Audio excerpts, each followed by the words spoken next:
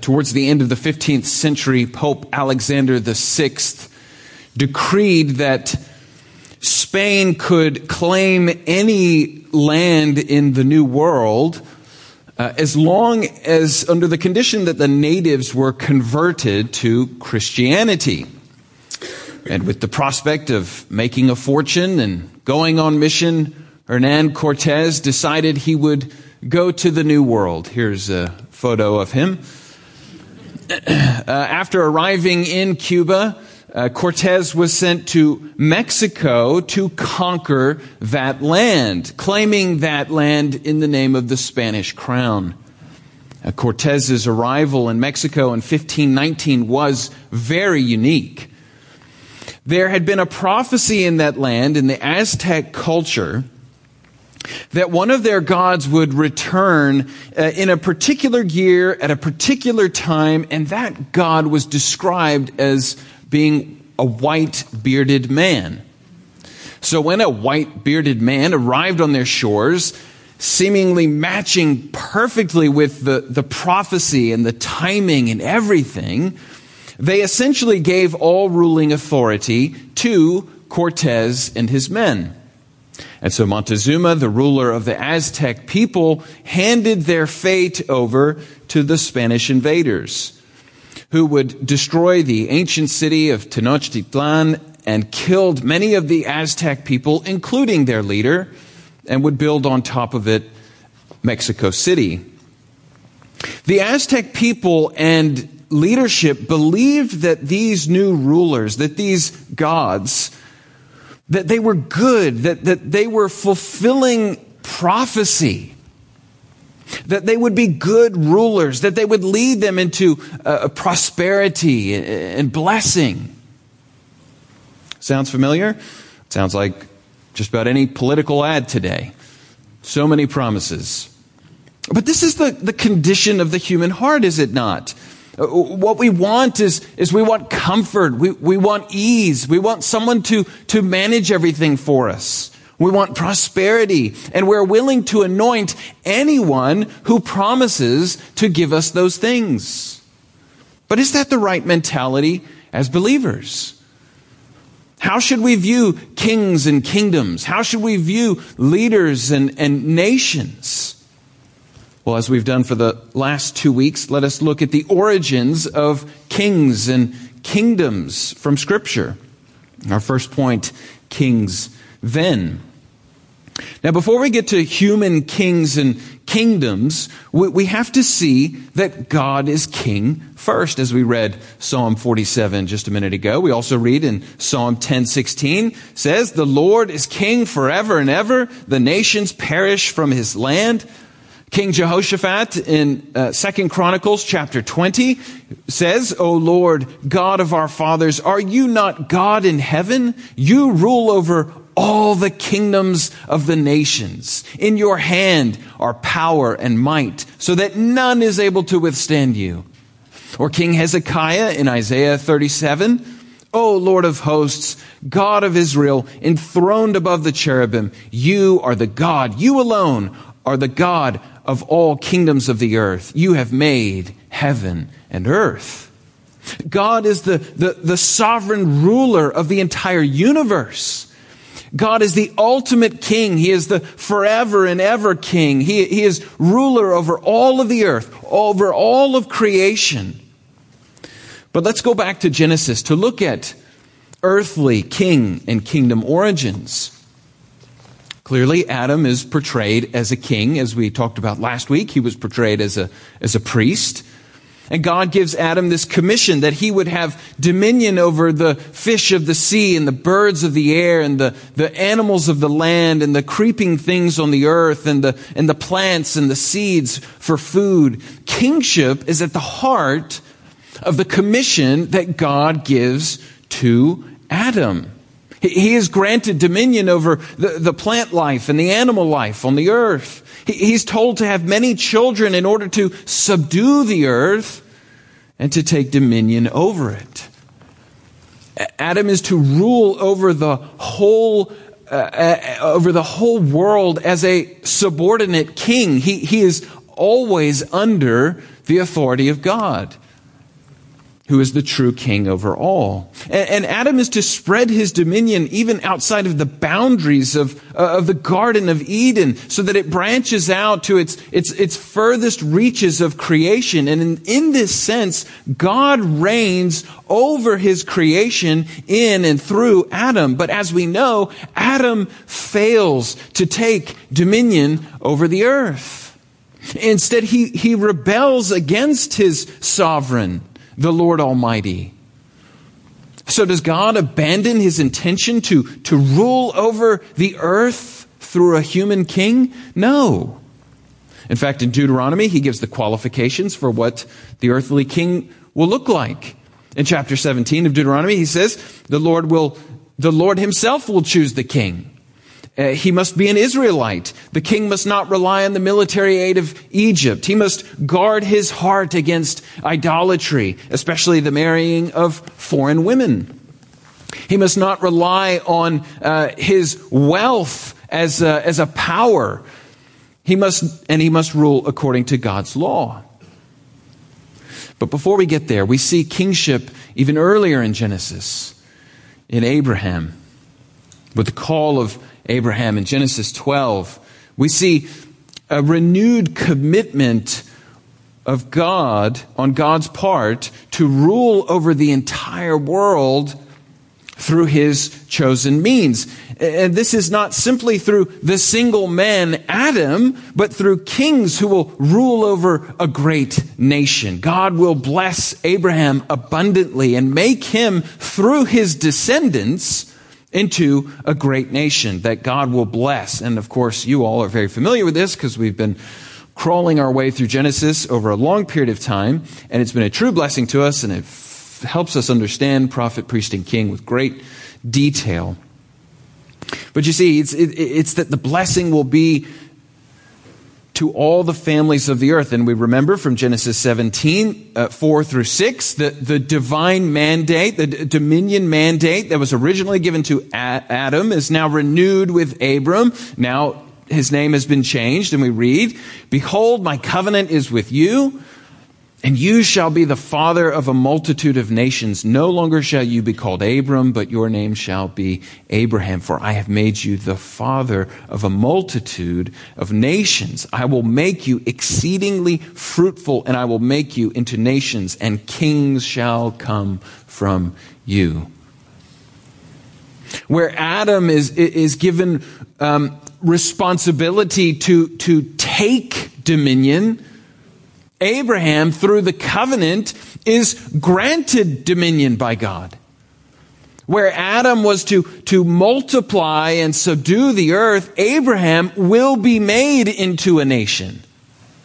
Because Adam's commission was before sin had existed on the earth, there were no obstacles to him doing his duties. But after sin, if dominion over the earth will be possible, it will be a gift from God.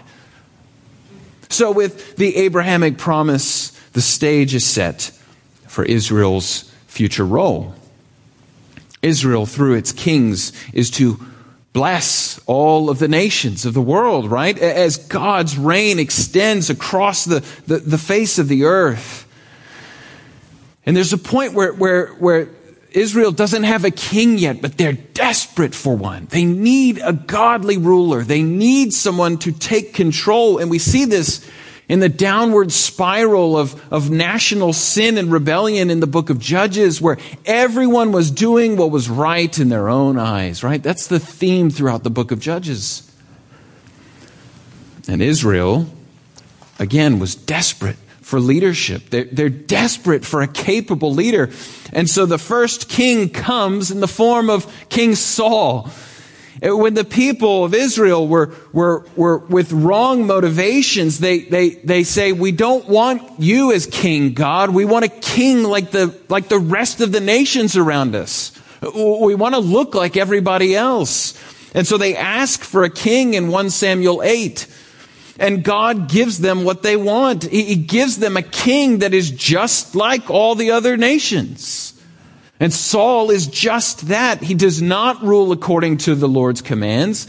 And then he's so terrible that he has to be removed from the throne, which leads us to David. David, with whom God enters into a covenant and promises to preserve a kingly line into the future, because Israel wanted a king like the nations. It wasn't wrong that they wanted a king. It was the way they wanted the king. It was the intention behind the king. Remember in Deuteronomy 17, God always intended to set up a line of kings, but they've gone about it all wrong.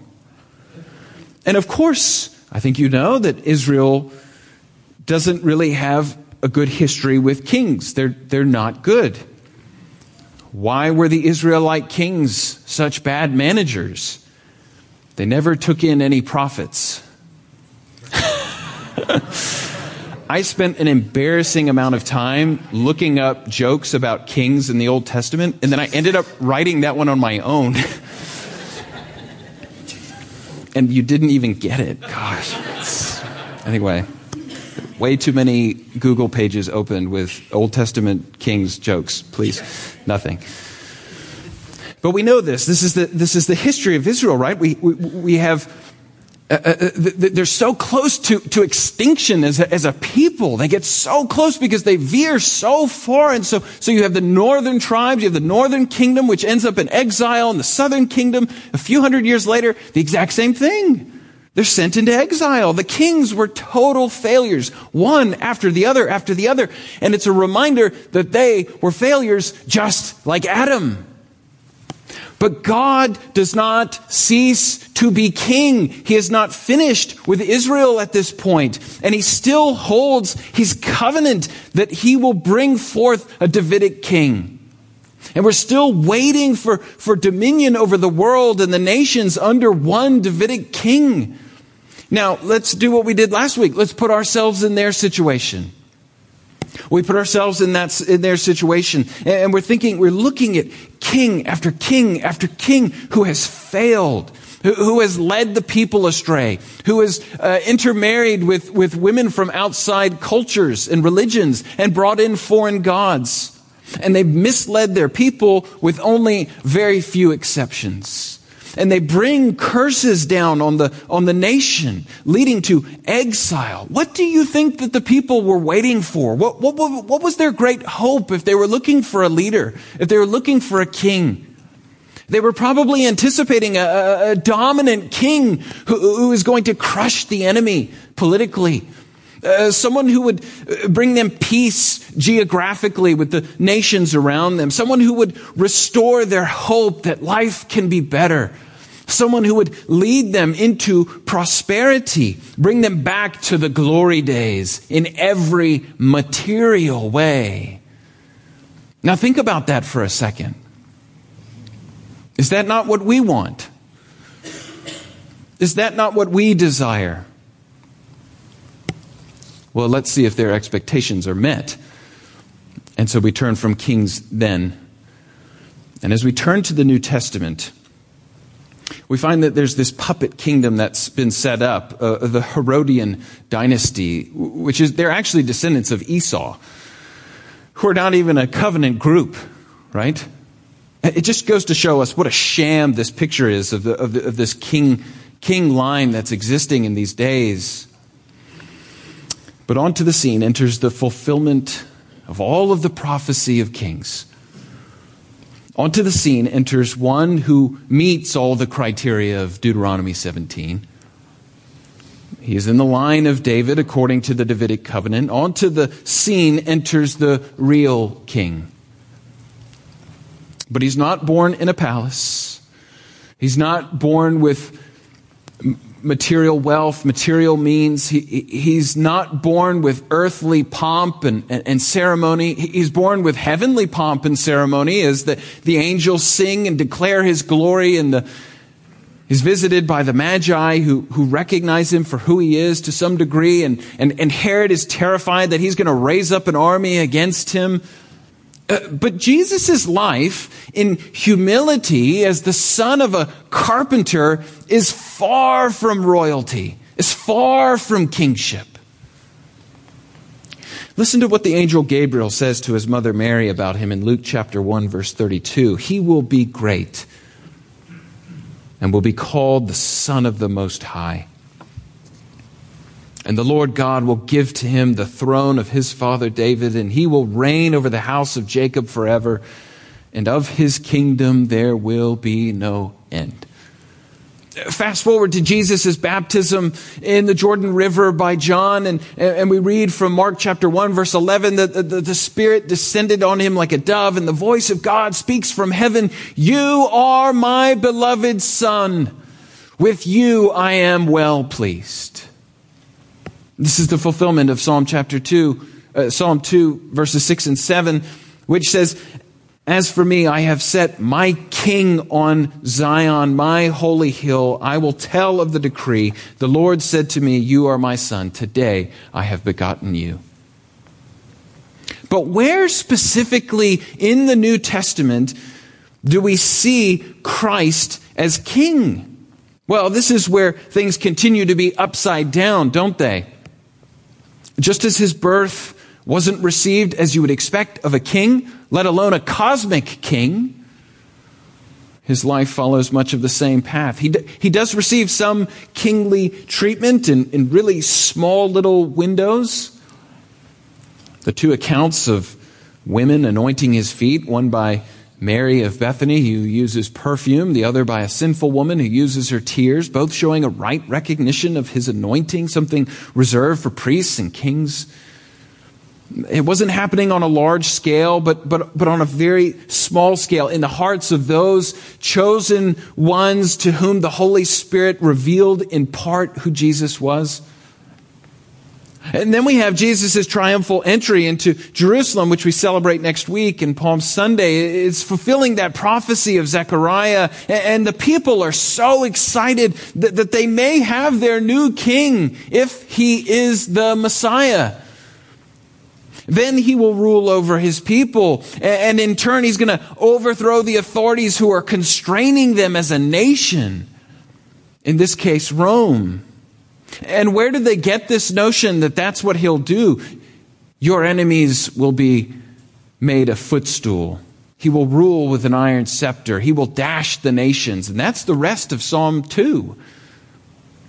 "Ask of me, and I will make the nations your heritage, and the ends of the earth your possession. You shall break them with a rod of iron and dash them to pieces like a potter's vessel." And why did they focus on these prophecies and not he will be humble, he will suffer, his people will reject him? It's because they wanted something so bad that they would do anything to get it. Esau wanted a pot of stew so badly that he sold his birthright for it. David desired Bathsheba so badly he was willing to kill a man for it. Peter desired his own safety so badly he was willing to deny Jesus for it. On a non-biblical scale, I remember running for class president in elementary school, and I would do anything to get it, including spreading lies about the other candidates, which ensured that I would have a great future in the real political world. Because that's the name of the game in politics, isn't it? But think for a moment. What are the things in your life that you are so desperate for that you would do anything to have it? Is it love? Is it peace? Is it prosperity and wealth? What is it that has so captured your heart? The Jews in this day, what did they want? They wanted the nation to rise up and wipe out the pagan nations. They wanted power, control. They wanted supremacy. They wanted to live their lives not under the oppression of another. And is that what Jesus gave them? No. World history shows that people, by and large, have mostly lived under some form of oppression. The Jews are under Rome. Later, the Christians will be under Rome. The early church was under persecution. Then Constantine shows up. He converts to Christianity, and there's brief peace. Then you have the rise of Islam. Look at Western Europe. Kingdoms come, kingdoms go. Even the Catholic Church is set up as a kingdom and begins to abuse its power and authority until the Reformation. Then you have the Enlightenment and the Renaissance, which are kingdoms of thought. Then you have nations set up and they rise and they fall. They go to war. There's oppression. There's domination. The effects of Adam are everywhere. So what happened? Where is the kingdom of God in all of this? Where is the king who fulfilled the office of king? When Jesus described his kingdom, what did he say to Pilate? My kingdom is not of this world. And how true that was. Because the Romans mock him as a king, and he's given a crown, but it's a crown of thorns. And they put a purple robe on him, but it's to mock him, to ridicule him. He's even given a sign over his cross, Jesus of Nazareth, the King of the Jews. And the people call out to him, you who said he would destroy the temple and rebuild it in 3 days, save yourself and come down. So where is it? Where is this kingdom? Where is the king? Beloved, it's the same kingdom we read about in the beginning. Psalm 103 verse 19, the Lord has established his throne in the heavens, and his kingdom rules over all. It's not a kingdom that conquers land the way nations do. It's a kingdom that has always ruled over all. We don't make Christ anything. He rules over all. He is the image of the invisible God, the firstborn of creation. For by him all things were created in heaven and on earth, visible and invisible. Whether thrones or dominions or rulers or authorities, all things were created through him and for him. And he is before all things. And in him all things hold together.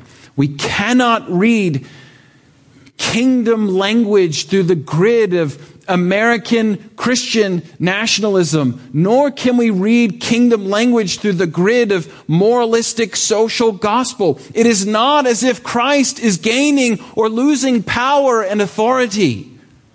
He has established his throne. His kingdom rules over all. This kingship is therefore to be seen as his official power to rule over all things in heaven and on earth for the glory of God and the execution of God's purpose of salvation. If Christ is not presently ruling in this capacity, then we have to ask ourselves, who's minding the store?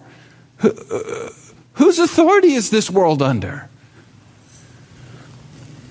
We can think of Christ's kingly rule today in terms of his kingdom of power and his kingdom of grace. It's not that we're awaiting him to take his role of king and then begin his ruling power. It is that he does it now. He is in full control, and he is ordering all of human history as he sees fit. This means that at his ascension, which interestingly enough, in Acts chapter 1, the disciples said, are you now going to restore the authority and the kingly authority to Israel, the nation? And what does he say? No, I'm going to pour out my Holy Spirit on you. At his ascension, he ascends to the right hand of God, his Father. And even now he rules over all of creation, the kingdom of power, and even now rules over the church, the kingdom of grace. Now, I know that this doctrine can be confusing, so let me try and break it down for us. Why are there two kingdoms? Why do we say there are two kingdoms? Because Christ rules the church. He is the head of the church, his bride, his body. We are his people. In fact, that's the rest of the quotation from Colossians chapter 1 that we read earlier. He is the head of the body, the church. But he also rules the world. all of creation. Let me start with the kingdom of grace. His rule is a spiritual rule. As Louis Berkhoff puts it, it is established in the hearts and in the lives of believers. Christ's rule over his kingdom is based on his redemptive work. No one is a citizen of this kingdom by virtue of their humanity. Only the redeemed have the honor and privilege. It is a spiritual kingdom. It has no flag. It has no world headquarters. It has no P.O. box. But it is certainly and powerfully present when Christ's people gathered together to hear God's word proclaimed and to receive the sacraments. And so Paul writes in Romans chapter 14, verse 17, "For the kingdom of God is not a matter of eating and drinking, but of righteousness and peace and joy in the Holy Spirit." We must be careful not to confuse the kingdom of God with our cultural, our economic, and our political institutions, as Jesus said in John chapter 18. If my kingdom were of this world, my servants would have been fighting that I might not be delivered over to the Jews. But my kingdom is not from the world. It is the reign of Christ in the lives of his believers. And his church is a global church. It's a global church which fulfills God's promise to Abraham that the nations would be brought in under his authority and that his spiritual descendants would be without number. The kingdom of grace. Secondly, the kingdom of power. So the kingdom of power, on the other hand, refers to Christ's rule and dominion over all of creation. In this case, it is creator, as creator over all, he is the Lord of all. He orders the affairs of nations and controls the destinies of individuals. Quite simply, Scripture puts it this way: our God is in heaven. He does whatever pleases him. Psalm 115. This serves as the basis for understanding all of history as ultimately serving the purpose of the redemption of God's people. Since we know that God is working together everything after the purpose of his will, Ephesians 1. And that he is ordering all things so that human history is racing towards this great final climax, the return of the Lord to the earth for the resurrection and the final judgment. It is this kingly rule of Christ that gives us comfort in the midst of turmoil and the signs of the end of the age, whether it's earthquakes or disease or wars or rumors of wars. It gives us comfort no matter the geopolitical situation that we see. Listen, I do not care who the president of the United States is, as long as I know that Jesus is king. I don't care who the governor is, as long as I know that Jesus is king. I don't care who the international leaders are, prime ministers, presidents, kings, queens, as long as I know that Jesus is king. That is all that matters. So stop living like Jesus is not king of the church and king of the world. Live lives as if they were under the king's authority, as ambassadors proclaiming the message of reconciliation. For beloved, if anyone asks you, why are you acting differently? Being unmoved by the things of the world, being confident in what you do, you tell them, I worship the prophet who reveals, the priest who reconciles, the king who reigns. Long ago, at many times and in many ways, God spoke to our fathers by the prophets. But in these last days, he has spoken to us by his Son, whom he appointed the heir of all things, through whom also he created the world. He is the radiance of the glory of God and the exact imprint of his nature, and he upholds the universe by the word of his power. After making purification for sins, he sat down at the right hand of the Majesty on high, having become as much superior to angels as the name he has inherited is more excellent than theirs. This is the word of the Lord.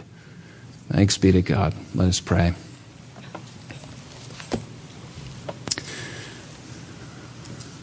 Father, we admit if you are not prophet, priest, and king, then this is all a waste of time. We would be looking for another.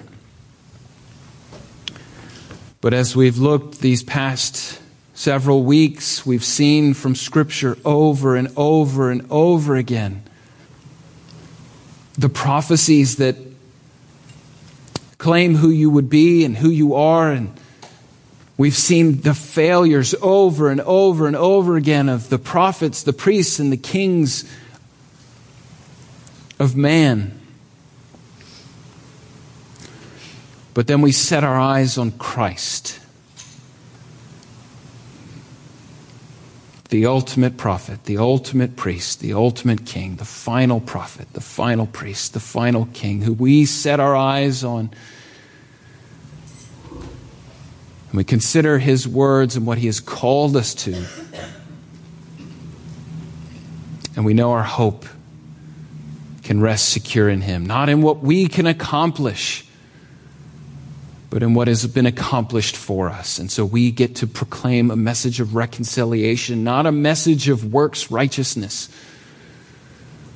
but a message of hope and peace. We thank you that you hold this threefold office perfectly.